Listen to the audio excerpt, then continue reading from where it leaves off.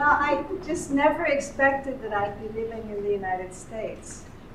And here I am. I was born in Mexico. Most of my childhood was spent in Brazil. And I graduated from high school in Costa Rica. After that, I moved back to the States to go to college, and then I started working, and I made my career there. But during that time, my parents, who had been traveling all their working life, they retired in Costa Rica with a small coffee farm outside of San Jose, capital.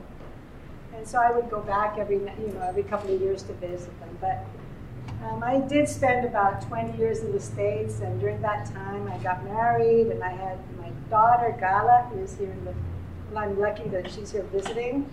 And when she was about 2 years old, I was offered this great job in Costa Rica, and I was really thrilled to be able to go back because I could be with my parents. You know, they were elderly already, they were getting older, and I had never had grandparents when I grew up because we traveled so much, so I was really wanting my daughter to have the blessing of being with her grandparents, and I wanted them to have that joy also. And so we moved back, and I was really, really happy to get there, especially because since I had grown up in Latin America, that was like the environment, the natural culture for me. And I was kind of feeling uncomfortable about raising Gala in the United States because I didn't know how things worked here for kids. So I was also really happy that I was going to be able to raise her in Costa Rica. So I moved back, we both moved there, and after a few years, my brother, he had a Costa Rican wife, we were living in Washington, D.C.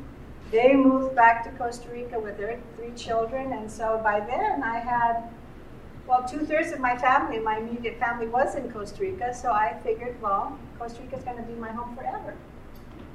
And so I bought a house. It was closer to town for my work, and it was up on the hills of Escazú, overlooking the valley. It was a really nice place. I sort of selected, I kept looking until I found a place that was to my liking, and it was like part of the city that was still undeveloped. It was semi-rural. There were little farms and small houses and then bigger houses, and there was a place where the cows were still wandering around and horses too, and that was the kind of environment that I liked, and I wanted to raise my daughter in. And the property that we lived in was a really large property that they were going to develop, but they hadn't developed it yet, and so there were a few houses on there. And we moved in there, and that became our home. At that time, Costa Rica was still pretty much as you might think still is. The government had really, in 1948, they abolished the army, which made it completely different from all the countries that surrounded it because they were all military dictatorships. And instead of investing in military, they invested in their people. Costa Rica was a solid society. Everybody had universal health care. Everybody had free college education. It was very easy for kids from small farms to go to college. They had electricity all the way out into the mountains and roads too. All of this was very unusual for Central America, so that was more or less the environment that we moved into. Well, as time passed, Costa Rica started changing.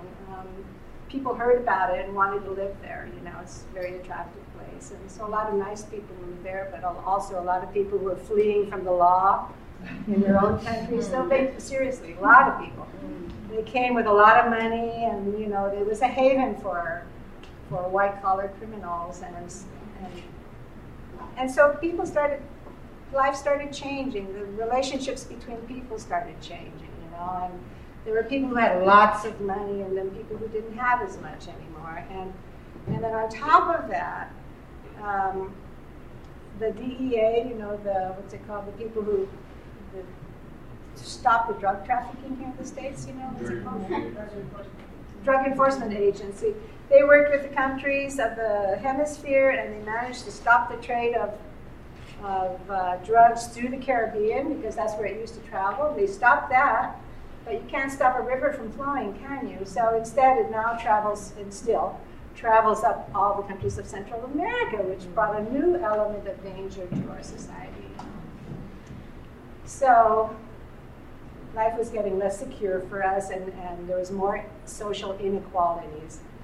And in fact, before both of my kids were 18, they had both been held up at knife point, gun point, screwdriver point, hijacked almost. Friends had been shot. People's cars had been hijacked. I mean, it was getting pretty scary. So, you know, my life of tranquility and peace was changing a little bit, I mean, quite a bit. And all of this that was happening outside started getting reflected in our neighborhood. When we first moved there,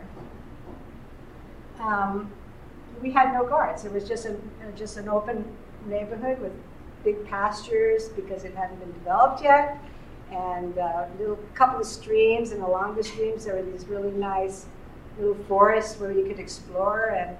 And after a few years, the property owner wanted to bring more people into the neighborhood, so they thought they would make it more respectable looking by hiring a couple of the guys who lived nearby, just some nice boys who lived nearby, and they were hired to work as guards. And one of the first ones that I met was Gerardo.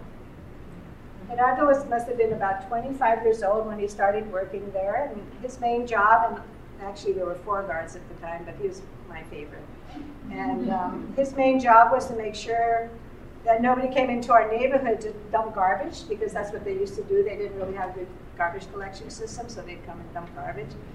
And the other thing they were supposed to do is to keep out the lovers at night, because people would come in at night and drive up into the deserted part of the neighborhood and do, you know, what people do in cars at night. So that was their main job, and then also to help people find where the houses were, but that was their main job. And as time went by, more and more houses were being built in our neighborhood, and bigger and bigger houses, and mansions, gigantic mansions, you know, you just wonder, you know, who needs that much house, you know, with big walls around them, and they even had their own guards, and some of them had these big black SUVs with tinted black, you know, windows, and they had bodyguards, and so the whole feeling of the neighborhood was changing. And what also happened was that as all of that was going on, the security of our neighborhood started changing too. So at first they just had a little hut to protect them from the, you know, inclement weather, and they had no weapons. After a few years, a wooden guardhouse was built with big glass windows and cement steps, and they were given handguns. And they wore their handguns here on their hips, you know. And they took shooting, whatever it's called, you know, shooting lessons, and they learned self-defense, and they learned how to use walkie-talkies. And I noticed, you know, especially in the case of Gerardo, I didn't mention that Gerardo only had a 3rd grade education, as did many of these guys, you know. Even though there was opportunity, they couldn't always take advantage of it because they needed to work or something like that. So Gerardo had a 3rd grade education. And I could see as he became more skilled and had more equipment and more responsibility that he became prouder, you know. You could just see him, that he was standing there, that he had a real job, you know. I mean, he had real responsibility, and he really felt a commitment to our community. And I could see him change in that way, in a good way for him. I mean, he was proud of it. I felt a little worried. I was starting to get worried because I did not like the idea that he and the other guys that I knew were now in that line between the outside world and where we were, you know. After a few years, they tore that house down because they didn't think that was safe enough for the guards, because it wouldn't have been if somebody attacked. So they built a concrete kind of like bunker. And in front of the bunker, their guardhouse was a big wall that went around it. And then lights, video cameras, and they got this enormous rifle. And it was like that kind. I don't know what they're called. But it was that